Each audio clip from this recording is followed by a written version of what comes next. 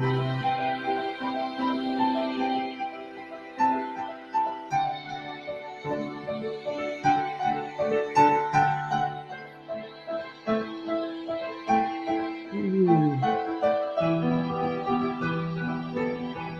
a beautiful piece of music.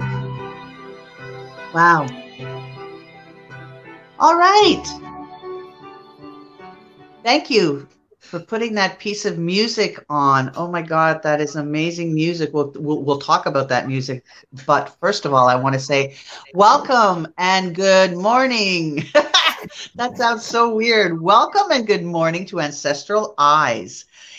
It is a little bit chilly up here in Midland. So, yeah, we're a little bit late because, Teresa had to make her cup of coffee, can't function without coffee, right? So, got to take my sip.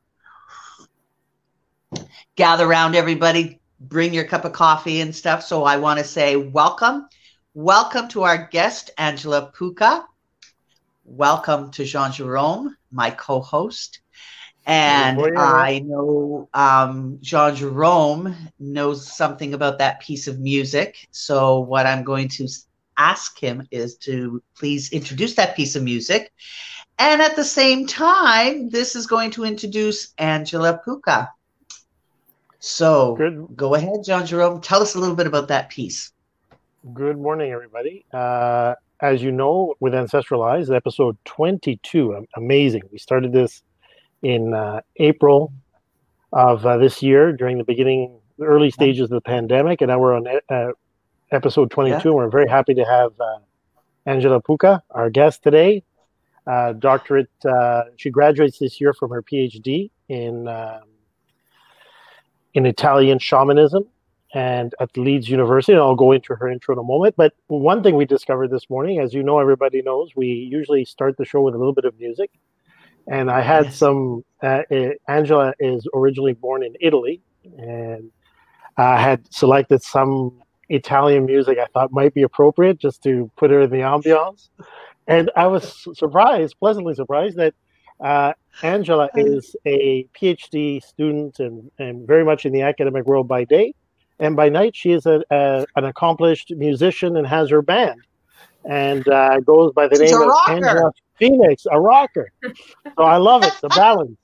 Perfect yin and yang right there. Yeah, the things we find out about our guests. You don't think we're going to find things out about you? Anyway, I want to say welcome, Angela. It's so nice for you to have joined us. I when I did our intro yesterday, to remind everybody to tune in this morning, I had mentioned that you doing your PhD in shamanism, and I said in Italy, but actually you live in England, right? Yes. First off, allow me to thank you for inviting me here. It's a pleasure to be here on Ancestral Eyes. Yes. But yeah, I'm Italian. Pardon? I said the pleasure is ours. No. Go ahead. I was saying, yes, I'm Italian, and I moved to England to pursue my academic career and do my PhD, which is submitted now. So I'm waiting for my defense to be arranged in hopefully around the beginning of November. And I'm also lecturing. I'm also lecturing now at Leeds Trinity University. So I'm teaching there. Oh, very good. Excellent. Well, good luck and all the best. And I'm sure you're going to do well. So there's no question about it. So now, Angela, as we always ask all our guests right from the start, we want to know how people got on their journey. What was their personal journey? What prompted you to get to what you are doing? This definitely, obviously, a personal journey led you on an academic career. So if you want to just take us through, I know you're going to, Teresa? Oh, yes, the intro. Teresa, have a sip of coffee. One more sip of coffee. Yeah. I'll read the intro. Look at me. All right. One sip of coffee and I'll sit and blah, blah, blah, blah, blah. You're fumbling through. All right. So I'm very honored to read this intro. So Angela joined Leeds Trinity University, as she mentioned, in 2016, and is currently a lecturer in the the Department of Theology and Religious Studies. Angela's degrees are in philosophy with a particular focus on Eastern philosophies. During her academic formation, she studied Latin, ancient Greek, Sanskrit, and Tibetan, classical and modern, to translate primary sources of interest from different philosophical and religious traditions. During her master's degree, she expanded her knowledge in the field of religious studies, especially Buddhism and the Indian and Tibetan religions at the University of Naples, L'Orientale in Italy, as well as the University of Hamburg in Germany. Afterwards, her research interests moved towards paganism and shamanism, their contemporary manifestations across the Italian territory. And I think that's one of the major focuses of our show today, is that particular study. She's currently about to complete her PhD, as she mentioned. She's submitted her thesis for defense on indigenous and transcultural shamanism in Italy, which will be awarded by the University of Leeds. I'll say it right from the front, if you want to reach Angela, Angela is a very busy young woman. She has her own podcast YouTube channel called Angela Pucca Symposium. And I'll be scrolling that information a little bit later through the show. And she has her own YouTube channel, which is called Angela's Symposium. Okay? Nice. So over to you, Teresa. How can you tell I haven't woken up yet? So more coffee, I'm telling you. It's about the job. More coffee. This is my first cup. Come on, give me a break, guys, okay? So anyway, all right. So focus, center, ground. Hi, Angela. Sorry about that. I just want to hear your story because I know this is going to be a really fascinating show, and I'm just going to let you take it away. You obviously know my first question is your personal journey and how this brought you to your academic career, and just take us through that, please. It's going to be fascinating. Thank you, Angela. Thank you, Teresa. And Jean Jerome, your Italian pronunciation is really on point. So that's familiar. He's impressive. Yes, I'm impressed. Well, as the biography said, I started out as a philosophy student. So I was doing my degrees in philosophy. But then I got really interested in Eastern philosophies, in especially Asian philosophies. That'd be better, than to say rather than Eastern philosophy. But yeah, I got really interested in Asian philosophies and religions, especially Buddhism. And so I learned Sanskrit and Tibetan because I wanted to access sources. But actually, throughout my academic journey, I've always been interested in paganism, witchcraft, and these kind of topics. But what really changed for me at some point, I'd say the turning point, was actually realizing that these topics could be pursued as an academic subject of research, which actually this happened thanks to a YouTube video, where Dr. Jenny Butler, she's a lecturer at University College Cork in Ireland, and now we are friends actually. But at the time, I was still at university, and I saw this video of her explaining her PhD research. She was at the time a PhD student, and it was about witchcraft and paganism in Ireland. And so I thought, wow, so it is possible to study these kind of subjects from an academic point of view. And that was kind of enlightening to me. And then inspired. Yes, it was really inspiring because still now, even now in Italy, you wouldn't really be able to pursue these kind of topics from an academic point of view. So that's why I moved to the UK to pursue my PhD, because here I didn't have the chance to address this kind of subject matter from an academic standpoint. And here in the UK, they tend to be very open about any kind of topic or subject, provided, of course, the right methodology, the proper sound methodology is employed. So then that's why I moved from studying philosophy and Asian religions and philosophies to paganism and witchcraft in Italy. Because then I started my PhD, which at first was meant to tackle the transcultural forms of shamanism, which are the forms of imported shamanism. So, for example, Lakota shamanism or Siberian shamanism, which are imported in Italy and practiced, somehow translated in the Italian context and practiced by people. This also includes core shamanism, which is a Western-born shamanic tradition. So at first I was only looking at these kind of traditions, which I call, I'm not the only one, but I employ the classification transcultural shamanism. But then during my field work, I encountered a woman who claims to be actually in present tense, who claims to be the last Italian shaman of an hereditary tradition. And so, of course, that caught my interest. And I spent a few days at hers, living with her basically, and getting a flavor of her life and everything, and doing participant observation in rituals. And I have collected with her about 10 hours of interviews. And by gathering all the information regarding her tradition, I actually realized that wasn't really new to me. I thought while we were having, a recorded interview, while we were having a discussion, it suddenly it rang a bell, and I thought, well, wait a minute, but what's the difference between your tradition and a form of folk Italian witchcraft? And she replied that the difference is that her tradition has not been syncretized with Catholicism, but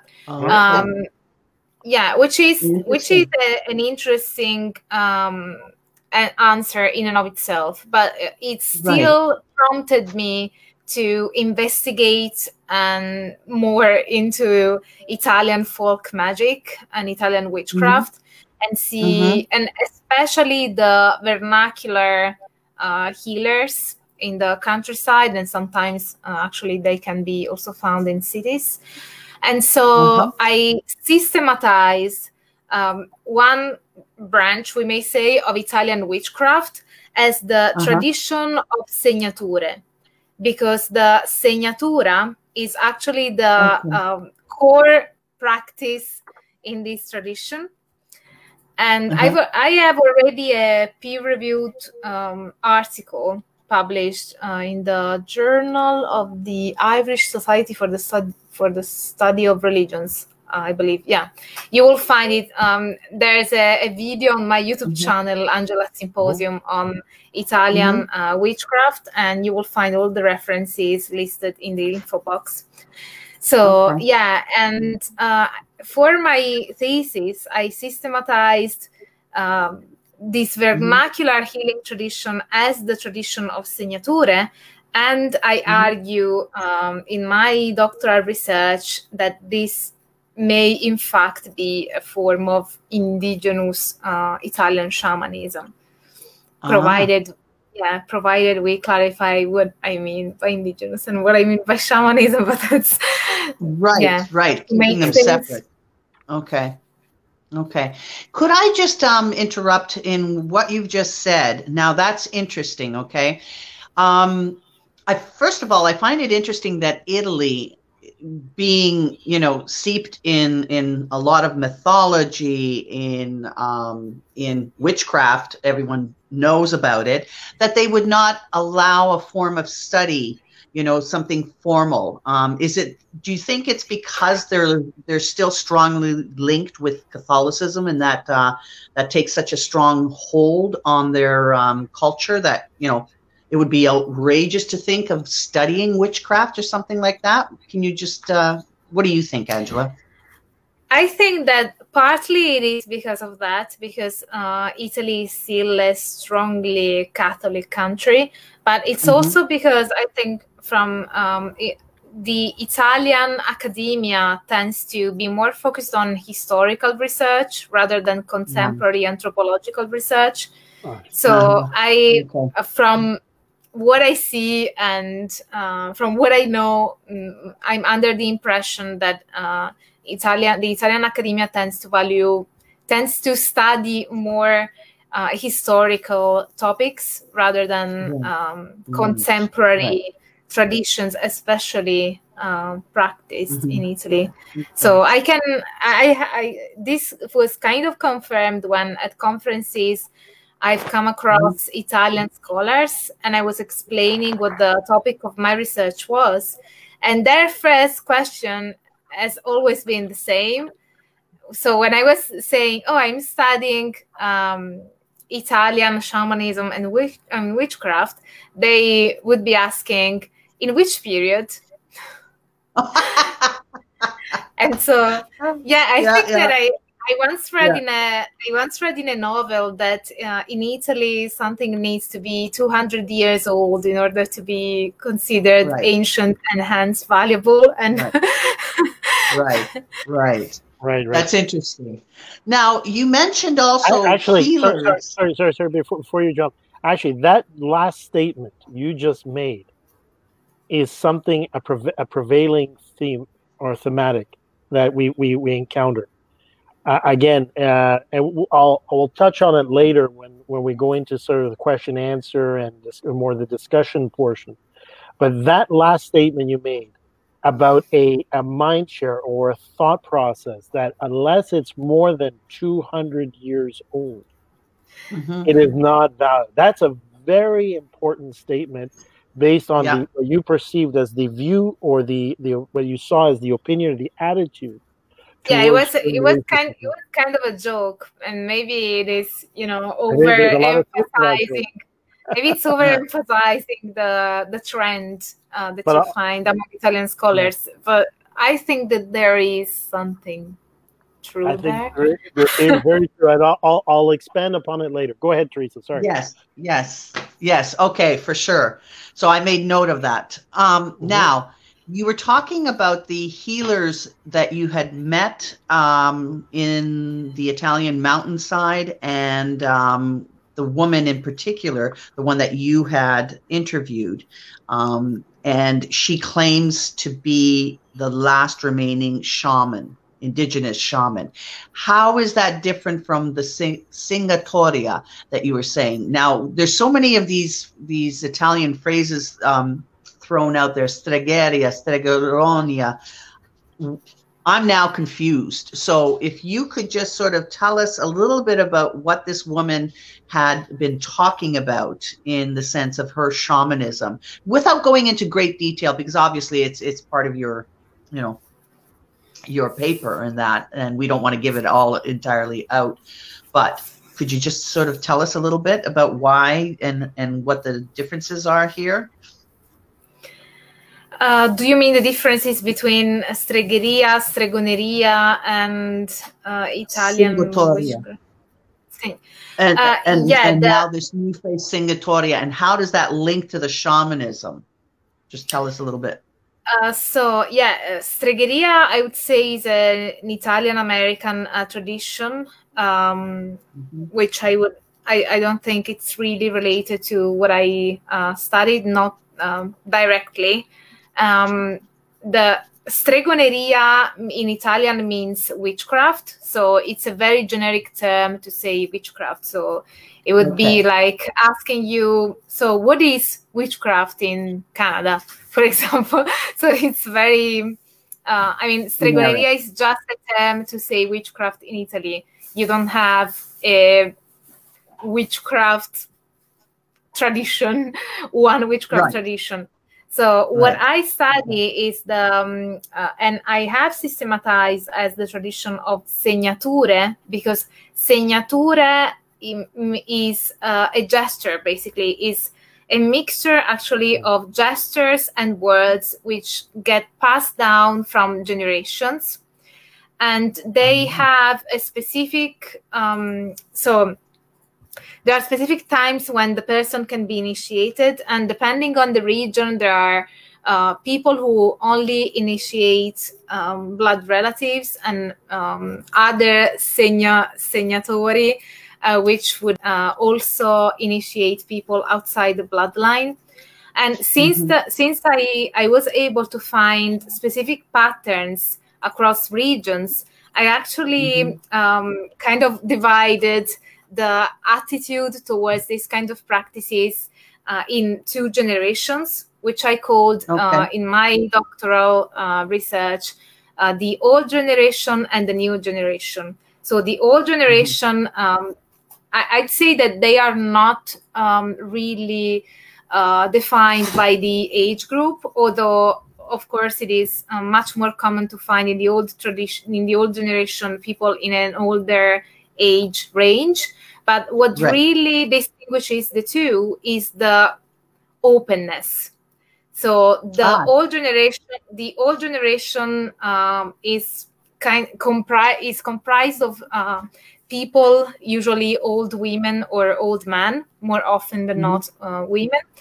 And they tend to live in secluded areas in the countryside, in villages, and they are kind of the village healer or the village witch. But and they tend to be very secretive about their practices, and they would only initiate one person in their bloodline. The new generation is now comprised of people who have been initiated by those in the old generation, but they tend to be more connected.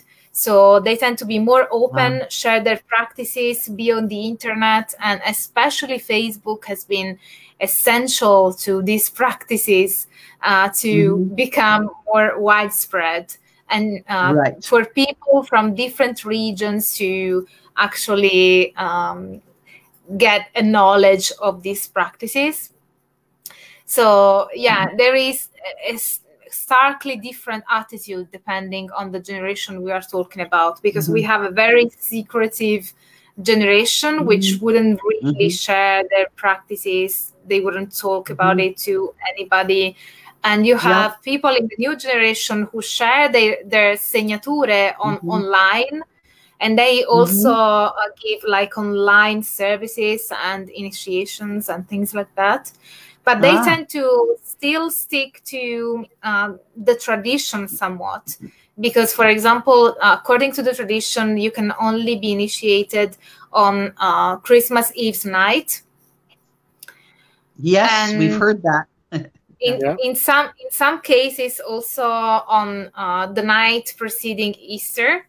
But in the large majority of the case that I've come across, Christmas Eve's night is the magical time for this initiation to occur. Interesting. Okay, so I'm getting a little bit more of an understanding. I thank you for that. So now the younger generation, obviously they've been initiated by the older generation. And do you think that they're coming forward to be more open and more connected so that this tradition doesn't die, right? Is this tradition, is that what you refer to as segnature? Is that correct? I call it the tradition of segnature.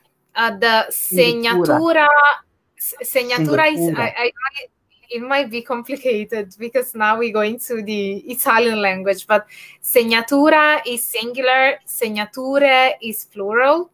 And those who perform the segnature are the segnatori. So I understand. Sorry to complicate things. Okay. So so do you think that they're more open and wanted to stay connected so that they don't lose these traditions? Do you think, and that's why they're open in talking with you? I think they mostly just find them useful and effective. So from what I've seen, they exchange these segnature because they need them. I mean, they need healing from those kind of diseases, and so they exchange them. Of course, there are cases where they want to carry on the tradition and don't want it to die out.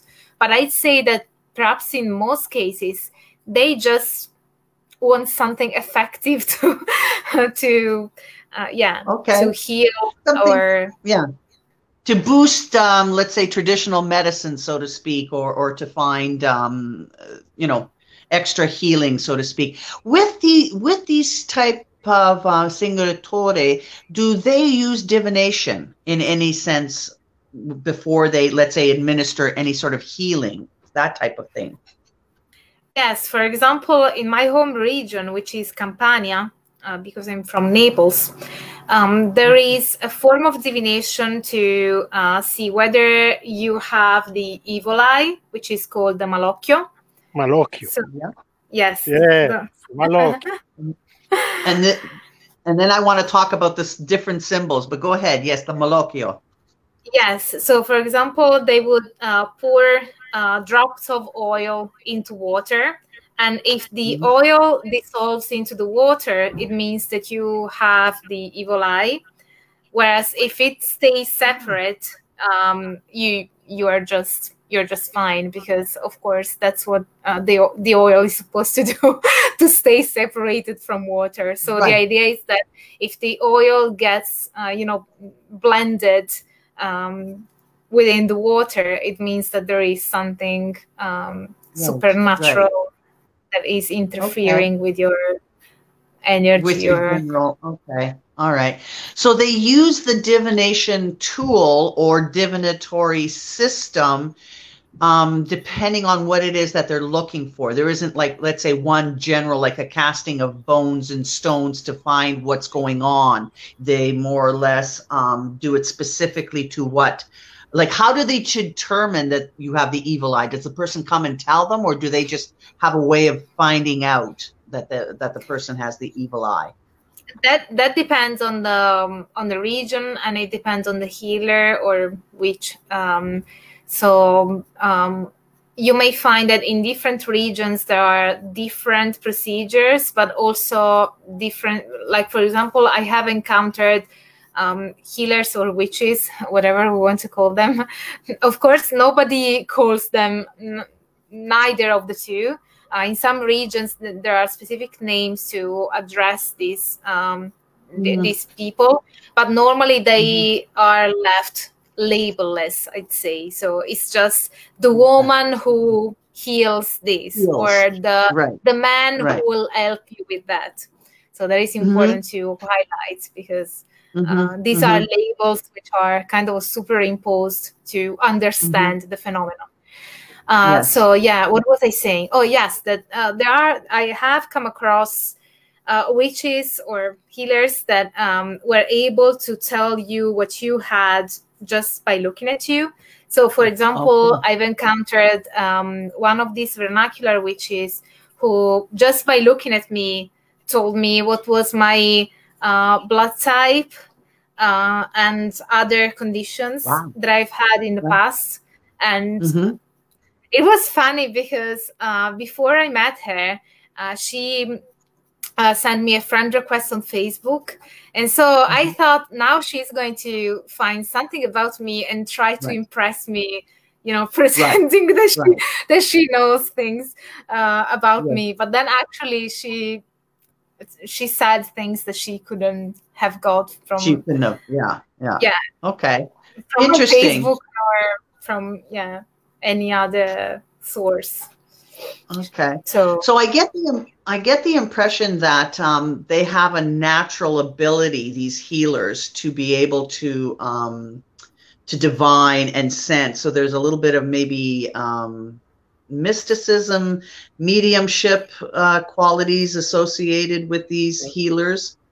But that's medium. That's straight out mediumship. Totally, isn't it? Somebody has a very, very clear connection with their ancestral spiritual guide, and they can see. In Cuba, there's still today many my mom's time. My mom was doing a very similar work in Cuba with the UNESCO in terms of studying and recording and interviewing. That's why I love this interview with Angela, because it reminds me of my mom's work and that stage of her life. Yes, but which she was Cuba, doing.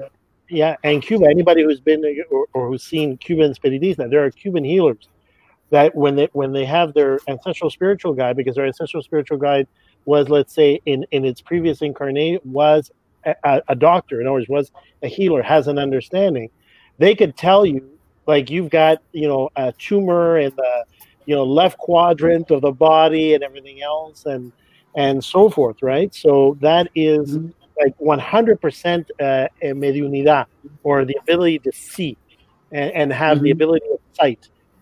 Right, so it's interesting. Marvelous. I like to see that it's preserved. Yeah, it's interesting because you said the oil, the water and the oil. I know in some Slavic countries, this is how they divine for, I don't know what significance it is for them when they do this, but in our Slavic countries, they're dying out. The Molfars, the Ukrainian Molfars. Pardon? Porengled. Oh, you mean the Ukrainian? Sorry, no, I didn't mean understand. that another practice that they do in Italy, and I think they also do in Slavic countries, is pouring lead as a form of divination. Lead. Yes, pouring lead. Yes, I was going to say. And then they do the pouring lead. There's the wax as well. They use beeswax, that type of thing. They have, like, as I was saying, they have the natural healers like the Molfars. There's another term, and I can't remember. The Ukrainian, there's women that do, they're healers as well. And it's a form of not so much divination, but again, it's this mediumship that they're able to connect with. They have the whispering witches in Poland, the Szeptuchy, and they are very synchronized with Catholicism, okay? But they're being told by their spirits, and when they speak, and when I've seen, just a video clip of them, I'm sure they're out there, everybody's seen it, or maybe not, but anyway, they do this thing where you can hear them talking, and it's like they're connecting directly with their spirits, right? So I find that interesting, very interesting. I wanted to say something about when you were talking about the type of tools or what they do in order to work what they do. You said gestures and words. Now, this automatically makes me think of figa. Okay, is that something that they would use as a gesture? That would signify something without disinvulging anything if it's secretive or anything. But what did you mean by gestures and words? No, the mano. Maybe you mean the horns, or the horns. Yeah, but isn't there the figa? Where the thumb between the fingers, is that another gesture? That is another gesture, but it's not that common in Italy. Okay. It's the horns are much more common, and it is a way to ward off evil. I still do them now. So when somebody says, "Oh, I hope that your defense goes well," I'm like, "Okay." Okay. Interesting.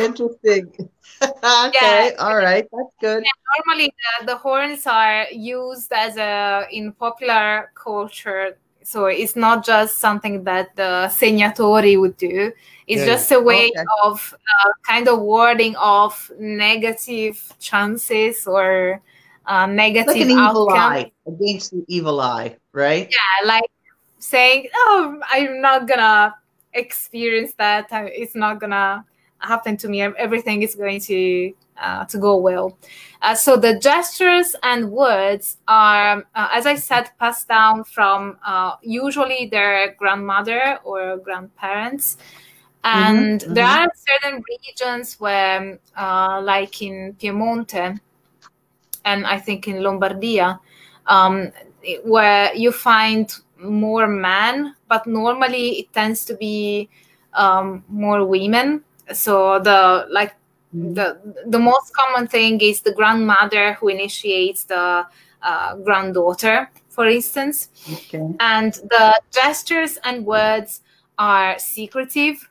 So usually the words tend to be in the local dialect, and nobody can hear them. So even, for example, when they are performing a healing ceremony, they will pronounce them in a way that the person would not hear them, because they believe that if somebody else can hear those words, they would lose their power. So yes. And that's why probably like the witches in Poland, the szeptuchy, they whisper. Again, it's this sense of, it's only between them and their divine spirit, right, that hear it, right? So that's probably the term why they call them whispering witches.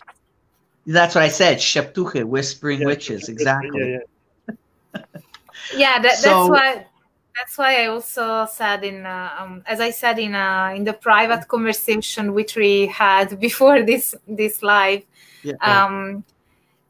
going on international conferences, I've met other scholars who have studied folk witchcraft in other Central European countries. And it seems that there are certain patterns that are found not just in Italy, but in other European countries as well. So it would be interesting in the future to do like a collaborative research so that we can actually investigate this further. Absolutely. Yeah. No, that really that'd be excellent. Definitely, it's difficult, for sure. It's difficult to find funding for that, but one of the reasons I opened my YouTube channel was to raise awareness towards the academic study of these practices, and not only for practitioners who watch my YouTube channel, but also for the academics. So to me, it is a way of showing them, see how many people are watching my channel. This means that it matters. This means that we need funding to carry out the research. So hopefully, absolutely.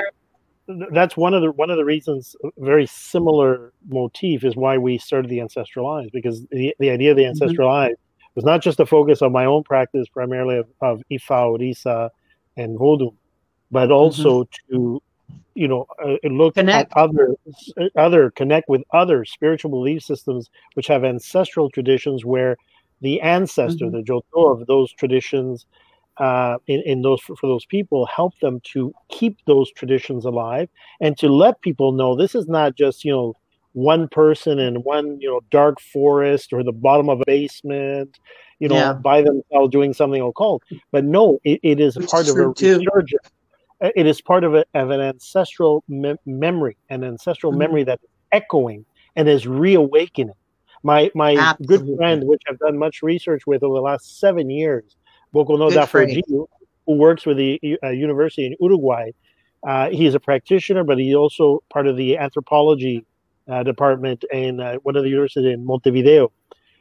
He's done presentations, both academic and practitioners, and the whole issue is to the whole thematic of the resurgence, the reawakening of ancestral memory, of the old ways, the old gods, the old, and the fact that it's never stopped, it's continued, it's been sort of under the radar, but when you sort of pull away the curtain, of modern society, you're seeing it. You're seeing that there are many pockets of practice all over the world, right? Not just in the Orisha and the overall umbrella of Orisha or Yoruba or Vodun community, which represents in its totality the sixth largest belief system in the world. But all of these, like more broadly, like shamanism and shamanic traditions and indigenous belief systems all over the world. And what you say is that the commonalities, there's so many areas, so many aspects that are in common. Even through these shows, we've basically reaffirmed that there are more points in common than there are differences. There are some religious or cultural differences, but the essence, the physics of it, if you will, the laws of it remain the same, almost untouched, unaltered between all of these traditions as you do a comparative, right? No, absolutely. And I think that's something to understand, that we're all linked. It's just the different countries and cultures that observe them or practice them. Yet, you know, you start to see there is a familiarity between the countries and certain systems and how they practice. There is a commonality even in the tools that they use, right? And I think the thought form behind all of that. So that's something that's important to understand as well, you know, and being able to express that. So Angela, tell us a little bit more. I find it's interesting that you would leave Italy and go to England to, you know, to attach yourself to a university. It's Leeds, isn't it? That you're that you're attached to do your PhD, correct? My PhD will be awarded by the University of Leeds, but it's also with Leeds Trinity University, and I'm currently lecturing at Leeds Trinity University. So just to... Okay. All right. Okay. Well, I'm fascinated by all of this and everything that you have said. I find it's very, very interesting. This whole idea, like for your paper, the documenting, the observing to a degree, without doing any sort of active rituals with people. You've sort of pursued this from an observing point of view. I have done rituals with them using participant observation. That's where I was going. Exactly. I was going to ask you, have you been invited to observe some of the rituals, perhaps? And if you could share without, you know, disinvulging anything. Obviously, they wouldn't invite you to something that was, you know, secretive or initiatory. I'm just, you know, going by that. So go ahead, Angela, if you could tell us. Well, it's my like. I think that. Let me tell you. I'll let Angela. I want Angela to answer that. But Angela, answer that, and I'll make an anecdote. I'll tell you an anecdote of that. Yeah. So my answer is that for my research, I used participant observation, which in anthropology is a methodology, which means that you will actively participate in rituals as a participant observer. So you are participating, but you are also kind of maintaining your analytic lens, so to speak. Right. So luckily the people I have encountered, since I normally, when I can, I spend, you know, quite some time with them, and luckily they tend to trust me. So they actually want to show me things. And I think that part of the reason is that usually people who practice magical practices or occult practices kind of want to involve the scientific and academic world as a means of validating their practices, either to validate their practices or to divulge. I mean, still validate them by addressing them. So, for example, the practices of Don Juan became very famous because Carlos Castaneda wrote about them. So if I write about a specific practice or a specific tradition or a specific witch, that person will kind of be get something from it in terms of academic validation, even though, of course, we are not validating people's practices. We are just analyzing them and describing them and trying to understand the cultural network they are immersed in. But from the practitioners and the community's point of view, it tends to be a form of validation. And so for this reason, it is quite common for practitioners to actually want to involve me in their practices. And they want me to show these kind of things. And then they tend to ask me what I think about them. Okay. Interesting. So what do you think of them? From a personal point of view, from an academic point of view? Academic and personal, if you want. I mean, you know. From an academic point of view, I think that these are extremely fascinating practices. And I think it's a pity that so far they have been discarded as superstition. And they are widely known. I'd say that 9 Italians out of 10 will have had a knowledge. I mean, either they have been to the town healer or they know somebody who has had any encounter with town healer. So it is very widespread, and yet it is underground. So it is something that most people know about, but people don't openly talk about it because it doesn't really fit the theoretical framework we live in, which does not include the practice of magic. So people tend to exclude it because it doesn't fit the current paradigm. So as a scholar, I find that it is interesting to analyze cultural phenomena without judgment. Just because they do not fit the current paradigm, which says that magic is excluded outright, we shouldn't not study these practices just because of that. But actually, that makes them even more interesting from an academic point of view, to see what outliers have to say about our culture and whether there are, you know, maybe this theoretical framework is not as sound and widespread and agreed upon as we may think.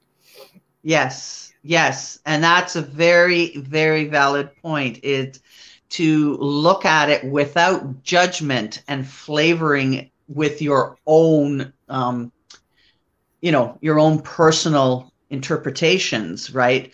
And that's always very, very hard, especially when you're looking at a practitioner who is obviously immersed in this and does believe strongly in what they're doing. So, you know, I commend you for being able to do that. Go ahead, Jean Jerome. I know you're going to interject with something. I think, you know, one of the things we, again, through the show, The Ancestral Eye, we wanted to reach out to both practitioners, spiritual practitioners, but also the academic, the people who do the academic study seriously and with really the intention for the search of knowledge and an empirical or objective approach without prejudice, without you know, any preconceived notion, but really observe the phenomena, observe and document the phenomena, the traditions, the you know, the evidence, both in terms of the practice, people that participate and so forth. Because we've talked about, we've sort of brushed it. A lot of these traditions were, let's call a spade, were suppressed violently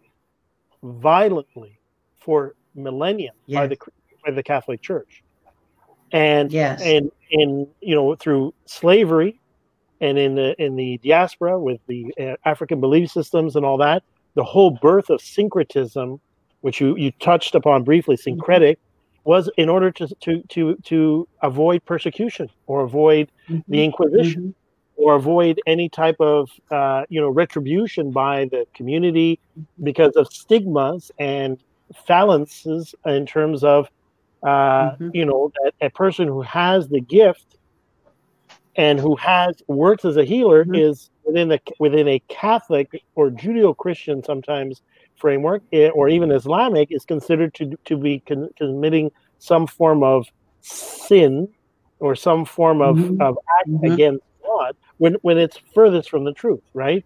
I mean, Right. and although science, in terms of, like physics, medicine, and astronomy, those, had their own sort of shock therapy and fight with the Catholic or religious institutions, and from time to time there's a Mm-hmm. clash of Christian or Judeo-Christian Islamic versus science. They've more or less become that mainstream you describe, right? People think in material, Yeah. scientific, physical terms. So the area of magic then had a different, not enemy, but a different opponent view, which was that of what they call a rational or scientific mind. Oh, everything has a scientific or natural explanation. It doesn't have really a supernatural component. So doing what you're doing is critical. And that's why, in terms of funding or in terms of anything we can do collectively from Ancestral Eyes and all our previous guests, we always extend an invitation to pool ideas, to pool research, to pool attention to the seriousness and importance of this work, of this anthropological work, and in terms of preserving, observing, recording these traditions, so they're not suppressed, so they're not pushed into the underground by persecution and so forth, is critical. Absolutely. I think this is definitely for sure. So now I'm at the point where I get a better understanding of what's going on as far as Italian shamanism and witchcraft, etc. It's become a little bit more clearer to me. So, Jean Jerome, I'm going to hand this over to you. And if you want to go from wherever it is you want to go to, please go ahead. I need a second cup of coffee because I'm not awake yet. Okay, no worries. No, so picking up on that theme now, in your observations, in your anthropological, study and recording and your participant observation, did you have a sense from the practitioners that there is still a great deal, not of ignorance about their practice, but even like fear or discrimination or any type of derogatory sort of sentiment towards those practitioners? That were they comfortable in terms of their practice, or did they feel that they were somehow always being watched or being under some sort of scrutiny by authorities, by the church, by their fellow town members? What is the I like to look at a more human aspect. What is the life of these practitioners like in terms of their their ability to have freedom to practice their beliefs? Well, yes, that really depends on the, as I said, I categorized the two generations because they have a very different attitude towards these kind of practices. And also it depends on the region and on the person. I'd say that overall, yes, there is still a stigma attached to these practices. And those who are outside tend to they tend to think of them as superstitious practices. So they still have this stigma attached to them.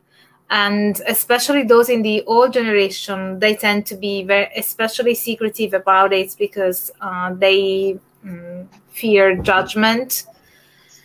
Partly because they fear judgment, and partly because they feel like if they share too much about their practices, they will lose the power.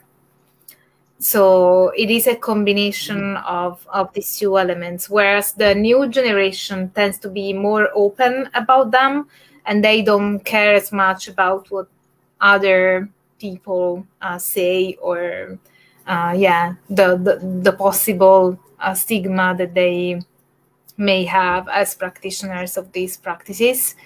So yeah, it is quite varied. I'd say that overall, if you were to ask the average Italian who's not into esotericism or into these kind of practices, and you would talk about these traditions, they would say that, oh, it's just superstition. For example, there have been quite a few Italians when I was in Italy, and I was, randomly explaining to people outside those communities, just, the average person in Italy, what I was doing. They were like, oh, really? Do you study that? Like, the impression I was under was that they considered it to be something not worth studying from an academic point of view. That's the impression that I got. But yeah, I'd say that there is still a stigma attached to this tradition, and this is one more reason for me to study them, because, as I said, I think there is quite especially with practice which involve magic, esotericism, occult traditions. I find, and it's not just my opinion, actually, there has been a book published on this, which is called The Scientification of Religion, by a professor who I think is still at the University of Amsterdam. And I think that there is, specifically for magic practicing traditions, a relationship with academia, with the academic world. So if you look at the rebirth of many traditions from the 1950s onwards, they tend to have some kind of association with academia. For example, Wicca was born because Gerald Gardner was backing his claims thanks to the works by Margaret Murray, the Egyptologist. Yes. And even with shamanism, Carlos Castaneda was a PhD student, and Michael Harner was an academic himself, an anthropologist. So if you look at quite a few traditions who have been born or saw a rebirth, they tend to have some kind of association with the academic world. Even here in Britain, Druidry has been classified as a religion thanks to an academic. Yes, absolutely. Their first application was rejected, and then there was an academic, Graham Harvey, professor at the Open University, who wrote a letter which was sent alongside the application, and then they got granted the charity status, which is a way of being classified as a religion here in the UK. So and there is a strong link between the academic world and magic practicing communities, I think. And that's important. I think it is, because, again, it lends not only to the validation, but sometimes it leads to an acknowledgement. Like, for example, we got Jenny Udzo, one of our former guests, from your show. And Angela's former guest, because Angela had her as a guest on Angela's Symposium before. Yeah, Jenny is a friend of mine. We were just chatting before I joined here. So Jennifer as well. Exactly. So shout out to Jennifer. A shout out to Jennifer, which is a practicing druid. Hi, Jenny. Hi. Yes, exactly. And this is what we wanted a druid, right? And it was Jean Jerome who had observed her on your show. So we were like, oh, let's get her on, right? So anyway, so we were grateful for that. And then, Jean Jerome said, why don't we get Angela? And I go, oh, okay, sure. It sounds excellent. So we're glad. We're really, really glad about this. There was something I was going to say about the practices back in the 50s and the 60s, and having the the tie to an academic sense in order to lend validation. Do you think that this still holds true? Let's say, well, obviously it is because this is what you're doing. Do you think that there is going to be, with this academic procedures and things, more of an acceptance in order to acknowledge and, let's say, validate more and more ancient practices? Like, I'm talking outside of England, outside of, well, for example, in Italy. Do you think your paper is going to make a difference for those who practice in Italy? I hope so. I was asked by I got a proposal from the University of Rome Press to publish the Italian translation of my research. So surely most Italians don't really speak or read English, although many think they do, but they don't. And so, yeah, I don't think that the English publication of my research will make much of an impact because of the language barrier. But once it gets published in Italian, I hope it will. Well, looking at the patterns of what has happened across different countries, I would say that it is likely to have an impact. But I think that overall, even worldwide, academia is opening up to studying these kind of practices. Mm-hmm. Which is good. It is still difficult for people like us who are scholars in this field to, stay in academia and get funding for our research. But we are doing our best to. Well, I commend you, definitely, absolutely. People like you is what makes us practitioners feel validated, simply put, right? Jean Jerome, did you want to say anything before we take any questions from our audience? I've got a lineup of things to touch on. Okay, on this subject go ahead. I'm making my coffee. Coffee here. So go ahead. Go ahead. Talk amongst yourselves. This is for your benefit as well, Angela. So just in terms of the importance, this is a book that was published, Le Phare entre croyance et science, pour l'épistémologie de savoir africain. This was a group of scientists, mathematicians, and also anthropologists. And the summary here is very apt because it basically says this book answers three questions by examining Ifa and Fa in West African system of knowledge and practices, which a narrow knowledge reduces to a fanciful divinatory art, an art then logically perceived as inconsistent and theoretically useless, which echoes the attitudes you mentioned you found with some academics or individuals. Then it says, yet more than a divinatory art, Ifa, when we submit it to analysis, appears to be an organized set of knowledge and researches, a science in the making. What makes us really think that way is the intellectual vocation that defines Ifa, the rigor of the logical operation that implies in which recalls in one way or the other the game of implicit mathematics, objectivity requirement which is valued by the actors of the system and rests on a genuine critical tradition. So the reason I mention this is these are one of those books not written by solely a practitioner, solely on the accepted corpuses or accepted traditions or practices, but like what you're doing, takes an objective or more empirical approach, a comparative approach to the practice and to show its merits. In other words, to cast away the notion that it's illogical, irrational, irrelevant, and everything else. So it is those types of investigations and works which are very, very critical.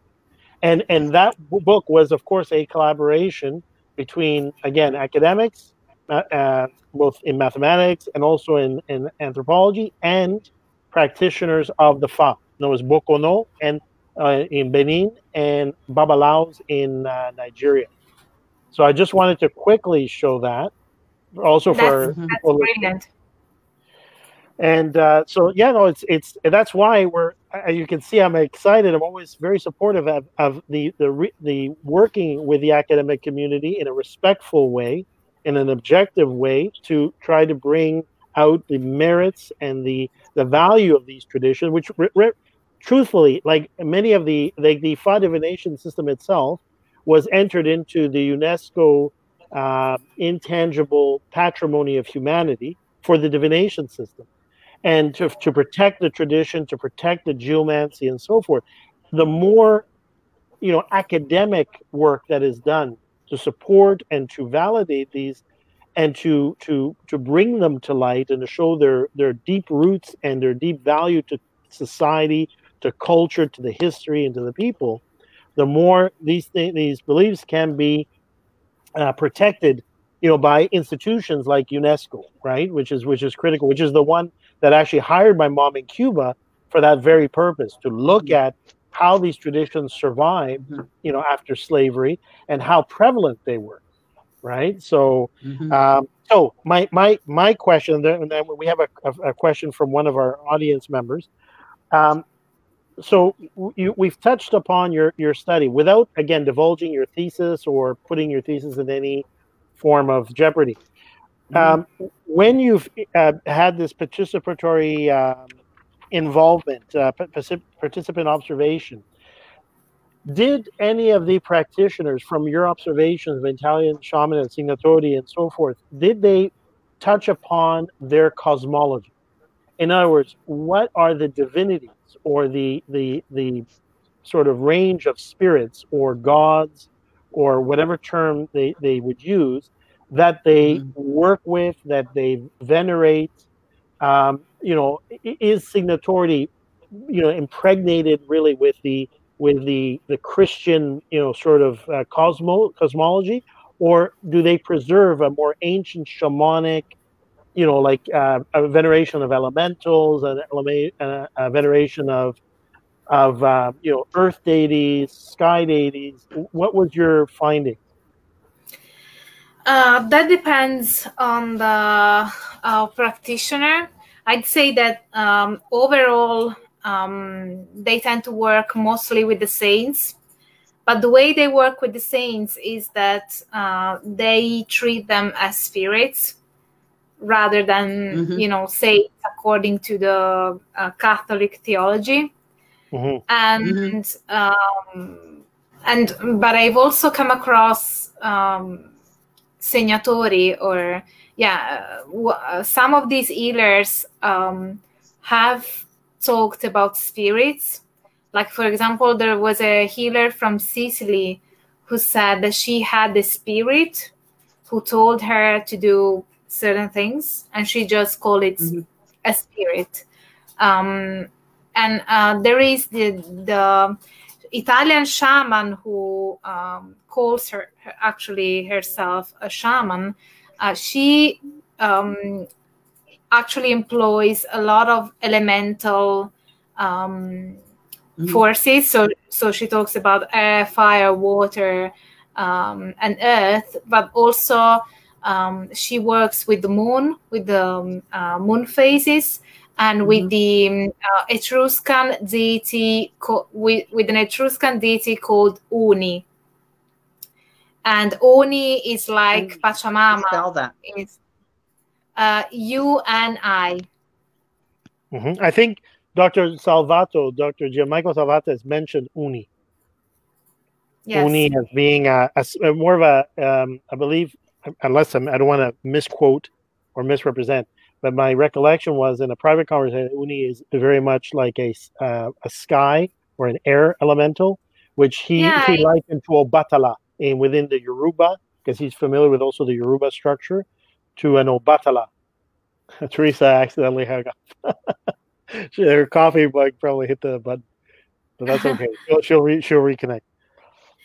Is that your finding? Is that your understanding? Did you dig deeper? Like when they mentioned those names, were you able to find any academic records and all that describe that particular deity? No, normally when my informants talk me about their practices, I don't.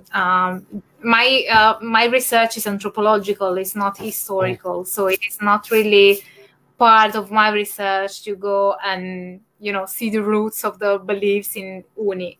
To me, it is just a way of saying how many of these Italian witches or practitioners do include Uni, and this person was the only one who mentioned Uni.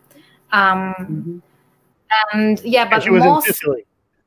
No, this is she's from she's from Calabria, but now she's in the Calabrese. She's from originally from Calabria, but now she lives in the north. Okay. And yeah, she was talking about the Etruscan deity, and she seemed to have more of a pagan kind of religious framework. But these kind of practices I don't think they can be deemed as a religion. They are like witchcraft. They are practices which may or may not include religious elements, but they are not religions in and of themselves. Mm-hmm. So I see that overall they tend to work with the saints. That's the most common thing. Even illnesses have a different name in this tradition. So, for example, even illnesses, diseases. Yep. For example, there is an illness which they call Saint Anthony's fire, which is the herpes zoster, I think. San Antonio. Yeah. Okay. So yeah, they work a lot with the saints, and in most cases, I'd say that they have a relation. They relate themselves to the saints as if they were spirits more than the way the Catholic Church portrays the saints. So maybe this is similar to what they do in Santeria. Yeah, they form a relationship.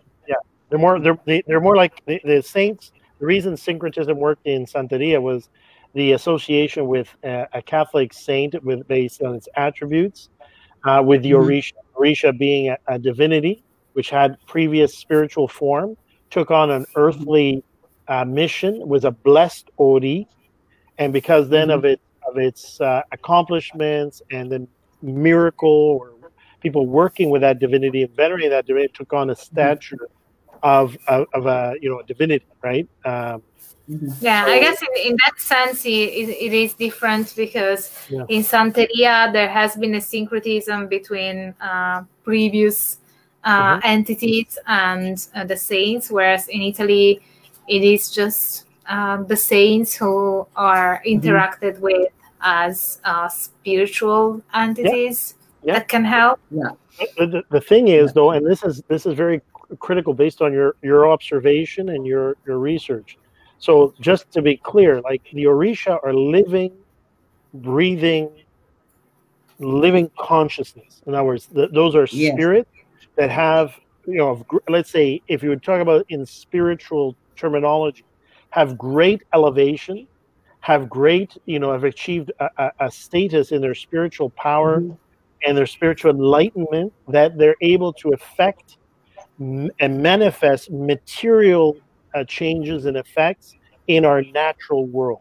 So the Orishas are not like what I'm sort of alluding to. My question is, the Orishas are living, breathing embodiment, and we work with them every day. The same way that if they work with a saint, it's an ancestor which achieved a certain, because of prayers to them, because of their work and so forth, they receive a certain status and are considered to have a certain elevation spiritual. But my question was, with this Uni, did she view, or did she have, for this one person that called in the trust in divinity, that spirit, did you have a sense that she worked with that spirit in the same capacity or in the same sort of living, breathing interaction that the other ones would interact with the spirits of the saints? And no, I guess that her approach was more pagan. And it is also important to say that there are quite a lot of practitioners, especially in the old generation, who kind of perform these practices in a very mechanical way. So not, with all that spiritual component being all that present, but it really depends on the person and on the generation. So, and also it is important to say that people in the old generation tend to kind of conceal the spiritual aspect as well. So it might not come across as evidently as it does with people in the new generation, which tend to be more open about their practices. Okay. One last question, then I'm going to pass. There's at least one question very interesting from a Natalie Bishop, which I'm going to post in a moment. In these belief systems, did you see any practitioner that had in their family lineages any members of their family that were in Freemasonry, that had some Masonic? Yeah, I'm not sure why you're asking this question, but yes. Sorry, our connection just froze a little bit. I don't know did you hear the question, or I don't know if you responded or not. I heard the question, and the answer was yes. There have been informants who are also connected to Freemasonry. Okay. Yeah, but I'm wondering, why did you ask this question? That's a long conversation, and that's for the whole other show.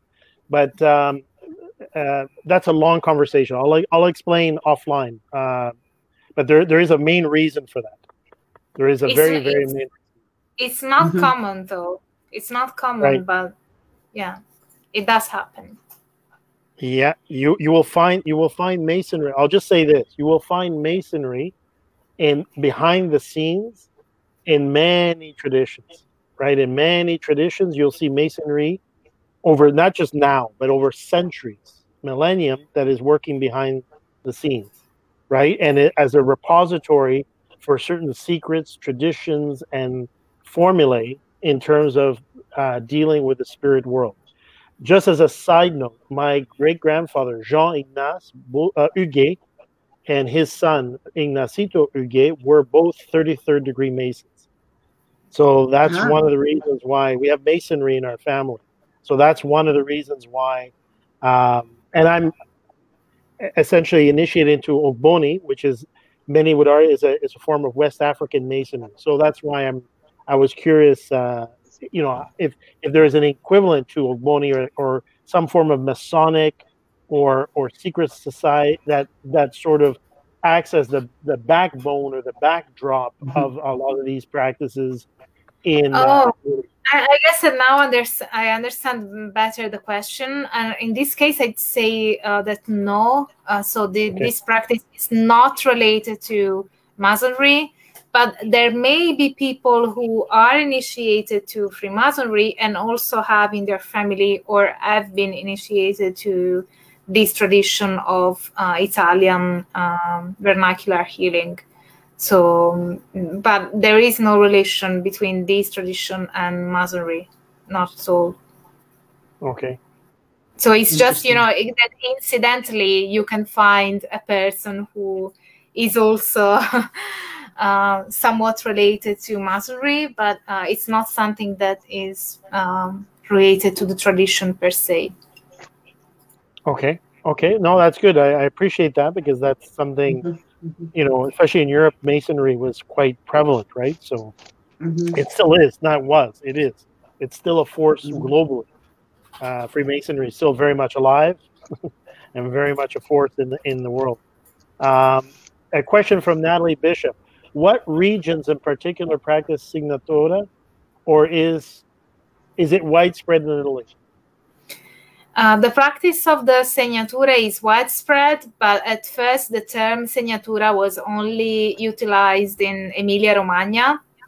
But then, thanks to the internet and the wider communication between communities of practitioners, now the term segnatura has become more used and understood across different regions. And that's why I decided to adopt that one, because the other regions didn't have any term at all to describe the practice, whereas in Emilia-Romagna, they did have the term segnatura. And I guess that it kind of filled a void for practitioners once they were exchanging knowledge on the internet. And so they started using it. And so I sort of detected the trend and jumped onto it. And that's why I employ that specific term to classify and systematize that tradition. Okay. A shout out from Jennifer. Hi. Hi, Jennifer. We were just speaking about you. Thanks for tuning in. I don't know if we were talking about you earlier. Only good things. Were your ears burning, Jennifer? We were talking about. We love Jennifer. She's a wonderful, very, very knowledgeable. You know, and I thank you, Andrea, Angela, because it was thanks to you bringing her or interviewing Absolutely, her on your show. that I had the idea to interview both of you. The only thing is, somehow I got through to Jennifer before I was able to get through to you. So, but I appreciate that. Yeah, Jennifer is very articulate, and I really like how she speaks, and both in terms of content and how she articulates her thoughts. It's very pleasant to hear and very, you know, you feel smarter afterwards just by listening to her. Definitely. So are there any other questions that Jean-Jerome, you said Gian, our former guest Gian Michael wanted to say something? He only just joined, so we'll rewatch later for that. Laugh out loud. Okay, Natalie's on a roll here. Natalie has another question. Okay. You mentioned gestures and words. Can you comment on some of the other spiritual technologies, I would say in quotation marks, employed in the practice? What do you mean by spiritual technologies? Other techniques? Like tools, I would say, or not spiritual tools, or like you use gestures, you use words. I think we touched upon that. No, but actually, let's bring up one very interesting question. In this practice, did you find any evidence in terms of the healing process? Was there any component having to do with ceremonial ceremonies that involve some sort of offering, sacrifice, be it food, be it interesting, offering, or being animal sacrifice, or any form of energy exchange of that nature? No. Speaking of other techniques, there are other techniques. Like, for example, there was a person from Sardinia and another from Tuscany who talked about remove the fear, which, as they described it, is quite similar to soul retrieval in shamanism, which is done by utilizing a napkin. So that's not, I guess, a segnatura in that of it's not just a gesture accompanied by words. Your question was about sacrifices and offerings. No, I don't think they are very common. I don't think I can really exclude categorically anything, because there might be that one group of practitioners which I haven't come across. But no, I'd say that they are not common. What they do is that they won't accept any payment for their healing. And so when somebody does give them, for example, in Sicily, there were a few informants saying that when they got paid and they didn't want to outright refuse it because they wouldn't ask for a payment, but sometimes people would give them something anyway. So they would bring it to the local church as a donation because they didn't want to keep it. So I guess that they can be considered like a form of sacrifice. So they sacrifice their time and energy, and they don't ask for anything in return. And if they get something in return, they will donate it. So I guess that can be classified perhaps as a form of offering or sacrifice.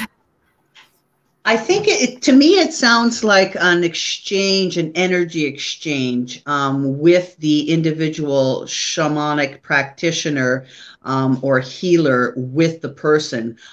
For example, that reminded me of when I did a little bit of more research on the Polish szeptuchy, and when people would come to them and they would bring them, yes, money, which they would donate, but they would bring them, let's say, bread, potatoes, that kind of thing.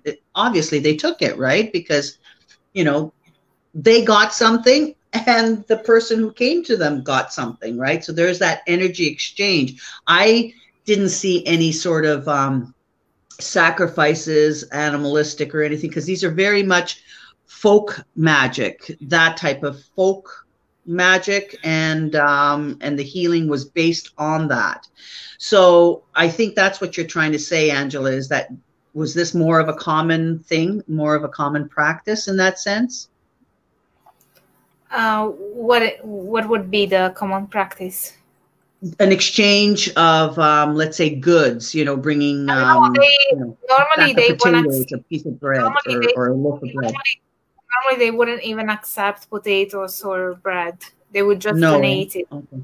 So there are people who practice segnature who also do other things like core shamanism or other holistic therapies, and they would receive payment for those practices. But then when they have to employ techniques from the Italian folk healing tradition, they wouldn't ask for any payment, because that's kind of a rule that they have.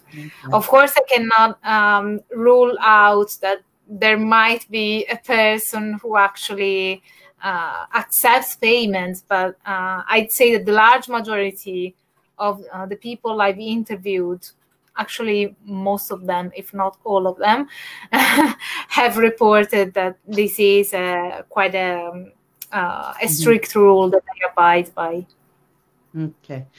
I just wanted to say, excuse me, I have to put my battery pack on my phone because I'm down to 4%, and I'll be right back. So go ahead.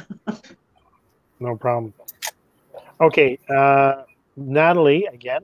Natalie, thank you for your participation, your active participation. Yeah, thank you, Natalie, for your questions. Is there a connection between the natural world and the practice, like use of certain herbs, roots, or resin, almost like root work? Did you see say in other ways, is there root work in this practice of segnature? The practice of the segnature is mostly done by gestures and words, but there are occasionally practitioners who also utilize roots and herbs but these would be the kind of practitioners who have, I'd say, a stronger connection to their spiritual practice. Okay. Because as I said, there are also town healers who perform these gestures and these signature in a mechanical manner, so to speak. So at least when you look at them, it looks like they are just cooking pasta. So it's like a very mundane action for them. Whereas you have others who have a stronger connection to their spiritual practice, who tend to be more, I guess, well-rounded and employ also the use of herbs and roots. Yeah, certainly the two case studies, because I have a chapter in my doctoral research with two case studies from practitioners of Segnature who identify as shamans. And in both cases, they also use herbs and roots. But I wouldn't say that root work is a trait of Italian folk healing tradition. Do you think they use prayer? Is this something that they use? Because you said that they syncretize with Catholic saints and they form relationships. So is it more in the sense of prayer that they use as a tool? I didn't want to delve too deep into this because I know that, you know, sometimes these may be secretive and they don't want to, you know, give this out. But is this what's a common practice, is prayer as opposed to any other sort of mechanical tools that they use? Yes, they also use prayers, especially the old generation, because the old generation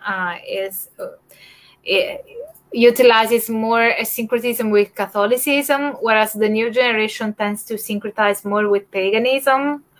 So that's another thing that I maybe I didn't touch on earlier, but yeah. So they do use prayers, but the core practice are the gestures and the words. And these words are secretive, and they are usually in the local dialect, and they are passed down from a blood relative, usually according to the tradition. So these are not words that I mean, I don't know what it is, whether it's, I only know that quite a few informants have told me that they are words that you wouldn't necessarily associate to you know, this kind of magical practice. There was an informant who told me that she was really surprised when her grandmother whispered the words in her ear during the initiation, because they seemed very mundane and random words, not, you know, anything special. That's what she said. Of course, I don't know what these words were, because these are secretive. And would you say that? And would you say that the I mean, I know it's a little vague, and there's a secrecy sort of surrounding it, but do you have a sense of the language? You say the language, local dialect, but are we talking about a local dialect really of Italian, or are we talking about a language or words that are borrowed from, let's say, an older, like from even Latin or other? No, the local dialects. Italy is a very young country, so every region has a dialect, which in some cases it's a language in and of itself. So Neapolitan is a language recognized by the UNESCO, and so it is the Sicilian and Sardinian. So Neapolitan, Sardinian, and Sicilian are languages, and all the other regions have their own dialects, which, so normally it is either the dialect from the region or even dialect from the town, because even, you know, different towns and villages may have even strong variations from the regional dialect. So, like, for example, in my home region, which is Campania, because I'm from Naples, as I said, you have a slightly different dialect in Naples than you have in Caserta, because Caserta is about, you know, an hour by train from Naples, and it is a slightly different dialect. So basically, these countryside healers tend to use the language of their town. Okay. Okay. Okay. It's interesting. Go ahead. I was just going to say it's interesting because I remember when I had watched that small clip about the Szeptuchy witches in Poland, the Whispering Witches. My observance of these women, and I'm going to just describe the one scene of one of the women. She puts, you were saying, a scarf or a kerchief. She had put a white, I would say, not a kerchief, but a handkerchief on a person's head. And as she is actually doing her work, she is praying, and you could see she's in a slight trance, and the words she's using, it's exactly like I was listening to her whispering, and as she's saying the words, they were very mundane, okay? And it was the way she was saying it and the way her eyes would go up and you know, just simple things like taking, I think it was like dried grass or straw above the person's head and lighting it. And this was to take away something that plagued this person, right? Some evil or something like this. But it was the prayers, and they were from an Orthodox Bible. Okay, but this was an association that the practitioner themselves had linked with their practice, the prayers, etc. And obviously these older women, this is now dying out. There are new practicing witches. And it's interesting, I wanted to ask you about the newer practitioners using paganism. And what do you mean using paganism? In what sense? So as opposed to the older ones. So based on that question, Teresa, it basically slightly echoes Jennifer's that says that's really interesting. The borderland between Christianity and paganism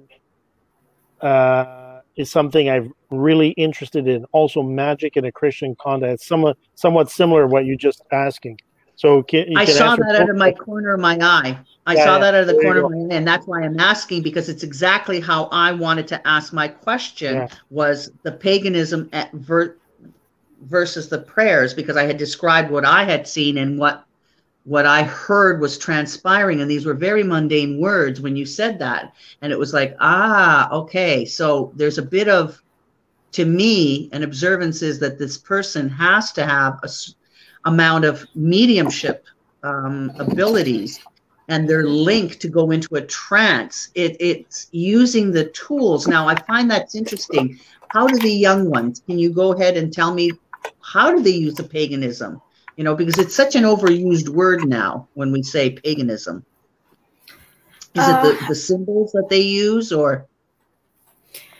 Well, I think that the reason why they may be syncretizing it more with paganism is that those who are actively interested in retrieving the folk magical practices of their grandmothers, they tend to be interested in witchcraft before they start engaging with this tradition. So their outlook, because normally people who are Catholics, they wouldn't really be look into the roots. Yeah, they wouldn't really look into acquiring magical powers and magical techniques. So this is an issue that a few healers have even reported, that they didn't have anyone to initiate in their families because they didn't really find value or believe in what they were doing. Whereas those who are interested in paganism and in witchcraft, they will give value to the traditions of their families. And so, but then when they get passed down those techniques, since they have a different religious framework, because they perhaps believe in goddesses and gods, they tend to syncretize these things. So, for example, instead of performing the initiation on Christmas Eve's night, they would do it on the winter solstice. Okay. Because that is more in line with their belief system. Okay. And there's also an informant of mine who told me that she feels uncomfortable using some of the segnature because they include the Trinity, and so she's trying to substitute the Trinity with a pagan equivalent of sort. So Right. so yeah, they tend to kind of change the syncretism. So maybe they might still use the gestures, but they would change. You know, instead of calling upon the saints, they might call upon a deity they have been working with. So do you think by doing that, are they awakening those other entities, those pagan former gods or goddesses? And in doing so, do you think that this gives them more power? Because I'm looking at it from this angle. If they do engage with an older entity, has this entity been waiting in the sidelines, or has this entity always been with them? And in doing so, it's like, you know, for example, me this morning waking up and getting, you know, my second cup of coffee because I'm not really quite awake. So, I mean, how much power do I have until my second cup of coffee and suddenly I'm all okay? So what I'm getting at is, if you're awakening these older entities, these older energies, how are they going to get stronger? Is it by accumulating more people to feed that energy? Or is it themselves forming that relationship with that energy that finally, after giving them their second cup of coffee, if you want to look at it as giving them offerings and giving them a relationship, you're starting a relationship. Do you know where I'm going with this? Is this something that you think is going to get better in time, or what's been your observance, or what's your personal take on that? I'm not sure I understood the question, to be honest. Okay. So for example, you're saying the new practitioners are going to their more pagan roots, and by doing so, are they actively activating energies of older gods and goddesses? They believe they do, yeah. Okay, so taking that, by doing that, are those gods and goddesses always been with them as a form of energy and entity around them? Or are they basically, suddenly it's like you're knocking on this ancient entity or god or goddess knocking on the door going, hey, hi, I'd like to work with you. And you know what, I'm doing this. And you suddenly start going into all of this. And they are, for example, like me, let's just say I'm one of those entities, or there's gods or goddesses. I'm waking up going, oh, hold on a second. What? You want what? You want me to do who? What? I need a cup of coffee. I think you know what I'm saying? I think I get your question, and I'm not sure, but tell me if I'm answering it. Okay. So normally these people already have a relationship with certain gods. As I said, they tend to be pagans or interested in witchcraft to begin with. But what I'm saying is, yeah, go ahead. I'll let you finish. Maybe it is a way of integrating their pagan practice in some cases. And that's what I was questioning, is the integration of itself. When you're, in other words, when you're waking up energies that have not been used before in the form of these goddesses, like what I'm asking is, what type of gods or goddesses are they associating with? The gods and goddesses associated with the land, with Italy, in that specific area? Or are they in general going to, let's say, a god or goddess of a different culture, pantheon or culture? Because what I'm getting at is, if you're going to do that, okay, for example, you've got this older generation you know, and they're building this power and they're continually doing their practices, and there's others that are doing this. They've been doing this for a millennia, okay? Let's say 100 years, 1,000 years. And they've been doing this. There is a certain amount of power around them. And then along comes the newer generation, and they want that, but they don't want the syncretism with Catholicism. How are they bringing their pagan roots into this? Like, how are those energies coming through to them? Do you know what I'm saying? Like, you know what I'm getting at, John Jerome? I hear you. I hear you. I hear you. No, I think, again, the main point I think where we're driving at is, you know, is the individual. So let's separate the belief system from the individual. Is the individual practitioner, new practitioner, pulling from other traditions, like Wicca or other Druidry, yes, or other traditions, to bring that into the practice of Signatori, or are they trying to awaken within the Signatori, like your friend whom you mentioned, whose work was Uni? Are they trying to, yes, work with or wake up ancient beliefs, yes, or work with ancient divinities within the own, which sort of relates back to my original question about the pantheons or the different cosmology, yes, within their own structure? Yes, that's what I'm getting at. Yeah, you get both cases, but I say the majority tend to work with deities from different cultures. That's it. Yeah. Okay. But yeah, you also get the practitioners who want to go back to their roots, but not necessarily. I'd say that most pagans in Italy are very much influenced by Wicca, and specifically from the eclectic Wicca. Yeah, understood. Okay, I don't want to pass judgment, but I'm trying to get like, okay, I get where it's going. Okay. Yeah. In the interest of time, because I promised Angela we'd try to keep it within the 2 hours, right, because she had a little bit of a hard stop in her time zone. I'm just going to voice these questions in reverse order. First, Natalie, just more of a comment than a question. Many of those deities never cease to be worshipped, or they continue their worship in syncretization with more modern divinities. That's just more of a comment she has. Now, Ken Allen, also more of a comment.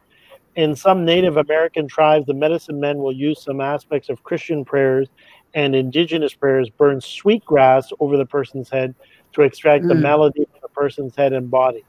They would cover their head with an animal pelt whilst performing the medicine procedure. Good. Okay. All right. I'll make a quick comment on both. All those things that you've outlined, the reason, the underlying metaphysical principle of doing that is that when you do any work with somebody's Ori, with somebody's soul, you are opening up a portal right in their head. When you make incantation, whatever the tradition, or you put in the elements or ingredients, whether it be blood, whether it be natural elements, food, grass, whatever, you are basically awakening and strengthening that inner God, if you will, the inner soul. And you must cover the head in order, because once you've opened it, that area is exposed, energetically it's exposed. So covering it with a white cloth and all that is to protect the Ori from, like a wound, right? You're doing a surgery, essentially. You're fixing what's here, and before it can close, because it won't close right away, you have to cover the wound with a bandage. That's what that metaphysically, whether it be Ifa, whether it be Vodou, whether it be any tradition, that is the metaphysical principle that is going on and almost visible in every shamanic or indigenous or spiritual belief. What I wanted to say was, you think of it like birthing, going through the birth canal and the soft fontanelle of an infant when coming through. It's that triangular shape, and this is what you're protecting, so that they're almost like, well, basically what you're doing as a shaman is you're rebirthing this person Correct. into the life, Yeah. into And- life. And in Orisha practice, when you do dosu, when you do the crowning, when you bring down one of the Orisha or spiritualities or Vodou, within Vodou, into the crown, into the head, into the soul, to cohabit the Oriote, the head that you have, Mhm. that's why Mhm. the Iyawo in the term of Yoruba practice must have their head covered, especially when they Mhm. go outside at all time, because they're a baby, like you just said, Teresa. They have just passed Mhm. through. They've been rebirthed, and spiritually, their head is open, right? So you must Yes. keep it covered and maintain the medicines that are required to keep the head protected from other contaminants or ajobu or elini, negative energies that basically can attack that ori while it's in this vulnerable state of birth, right? So Mhm. I'm going to, we have, just people commenting Ashe or yes, and then Aburuboye David, he's in Spain. David Mhm. Gomez Lopez is in Spain, is one of the Babalaos of IFA World Conference, Council of 17 Babalaos internationally that I belong to, with Baba Fabiyi in Mexico.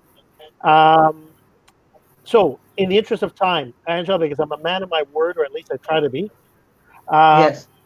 a quote or something that sort of summarizes your your journey so far, whether it be academic or your personal journey, something, words you live by or things you. Mhm. Uh, Things are connected by invisible ties. You cannot pick a flower without upsetting a star. Nice. Very nice. This is Very, very nice. it's attributed to Galileo Galilei. But Excellent. yeah. Excellent. Very, very good. Very nice. good. Very nice. Okay. So now, Okay. and Ken, Yeah. just going to read a couple of last comments before we say our goodbyes. Ken Allen, yes, because it's exposed during the process and covering it protects it from further invasion, for lack of a better term. Thank you. Correct. Yes. Correct. Exactly. Exactly.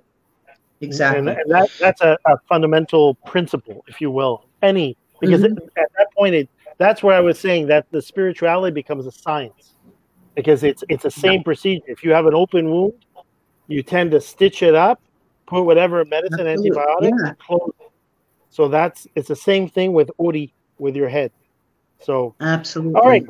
So to everybody tuning in, thank you very much for this special edition, Saturday morning sort of brunch edition, with Angela Puka in England, joining us from England. Angela, thank you so much for accepting to Yes, be on Angela. the show. I found Thank you. our interaction to be very informative. I believe everybody else did as well.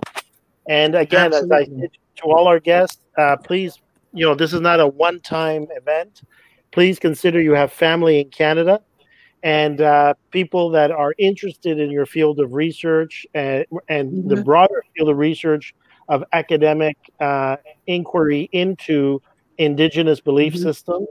And any way we can collaborate, if you have events or any type of initiatives that you want to advertise or promote, you feel free to do so. Send it to us. We'll post it on Ancestral Eyes, both the page and the group. And is there a preferred way, last sort of parting remark, is there a preferred way you like people to contact you? What is the way you like people to, send you their questions, or if they want to contact you, directly to have some sort of interaction? What is the best way for them to reach you? Well, first off, thank you for inviting me here again, and I'd like to thank everybody who has been watching this show. I guess that I'd like to remind everybody who's interested in the academic study of magic to check out the YouTube channel Angela Symposium. And I guess that's the first best way to contact me, because I reply to each and every comment. So and I also have my email on the YouTube channel, listed on the YouTube channel. So yeah. I guess that's the best way to contact me. Yeah, and then on Facebook, you're found as Angela Puka. Yeah, I also have the Facebook page and the Instagram page, but I'd say the most active social is my YouTube channel. And I'll put a pitch in here for you as well. I'm actually modestly one of your patrons. Thank you for that. On Patreon, and I encourage anybody who is interested and has a vested interest in these traditions being studied, being being looked into, being properly represented from an academic perspective, and being brought into mainstream awareness and knowledge to support Angela in her excellent work. And she produces videos on YouTube, very informative. Mm-hmm. She takes, always an academic posture to all the different topics of paganism, esotericism, magic, and so forth. Mm-hmm. So I encourage you to look her up on Patreon, Angela Puka. I'm a patron. So as to all our guests, anything we can do as a community to support each other, please do. Absolutely. Now, I want to say thank you to all our guests who tuned in. Always, we're grateful that you do. We have a following. We're happy that you tune in, and thank you for tuning in this Saturday. Now, we do have a little creature who watches us, your godson, but unfortunately, we can't put up his picture, or he is not able to watch us today because he had gone to the vets to get neutered. Poor little guy. But he's having a rough day. He's having a rough day. He's in his crate and he's crying, and from the sounds of it, he doesn't like it. But our thoughts are with the little guy. Now, Jean-Jerome, just quickly, I know you yourself are going to be getting your own little kitty. Am I correct in believing that? That is correct. That is the plan. I'm hoping to pick him up in the next little while. So he will be. I've named him Ekun. Ekun, which means in Yoruba is Atemokun, which means the leopard, which is sacred animal for Ifa, because he's all black, blue eyes. That's really cute. So anyway, we're going to close the show with that. And again, thank you, Angela. Thank you so much for coming on our show. It's been very informative. As always, I've learned a lot, and I'm sure everybody who tunes in learns a lot from these shows. So I thank you. I thank you, Jean-Jerome, for doing all the technical work. And as my co-host, I thank you as well. And I'm starving now. Now I've had my 2 cups of coffee. I'm awake, baby. But now I'm starving, so I got to go and eat. In Canada, we're going to have a late lunch, and in England, I believe Angela's going to have dinner. Yes. We're probably hungry as well. Many blessings, Angela. Much success. Yes. May your defense of your thesis be successful. May we count you among learned academic in terms of your PhD. Continue the good work, and many blessings on your and continued journey. Okay. Thank you very much. Aburaboye Boshashe, everybody. Thank you for tuning in. Take care. Have a great weekend. Wonderful Saturday. Bye.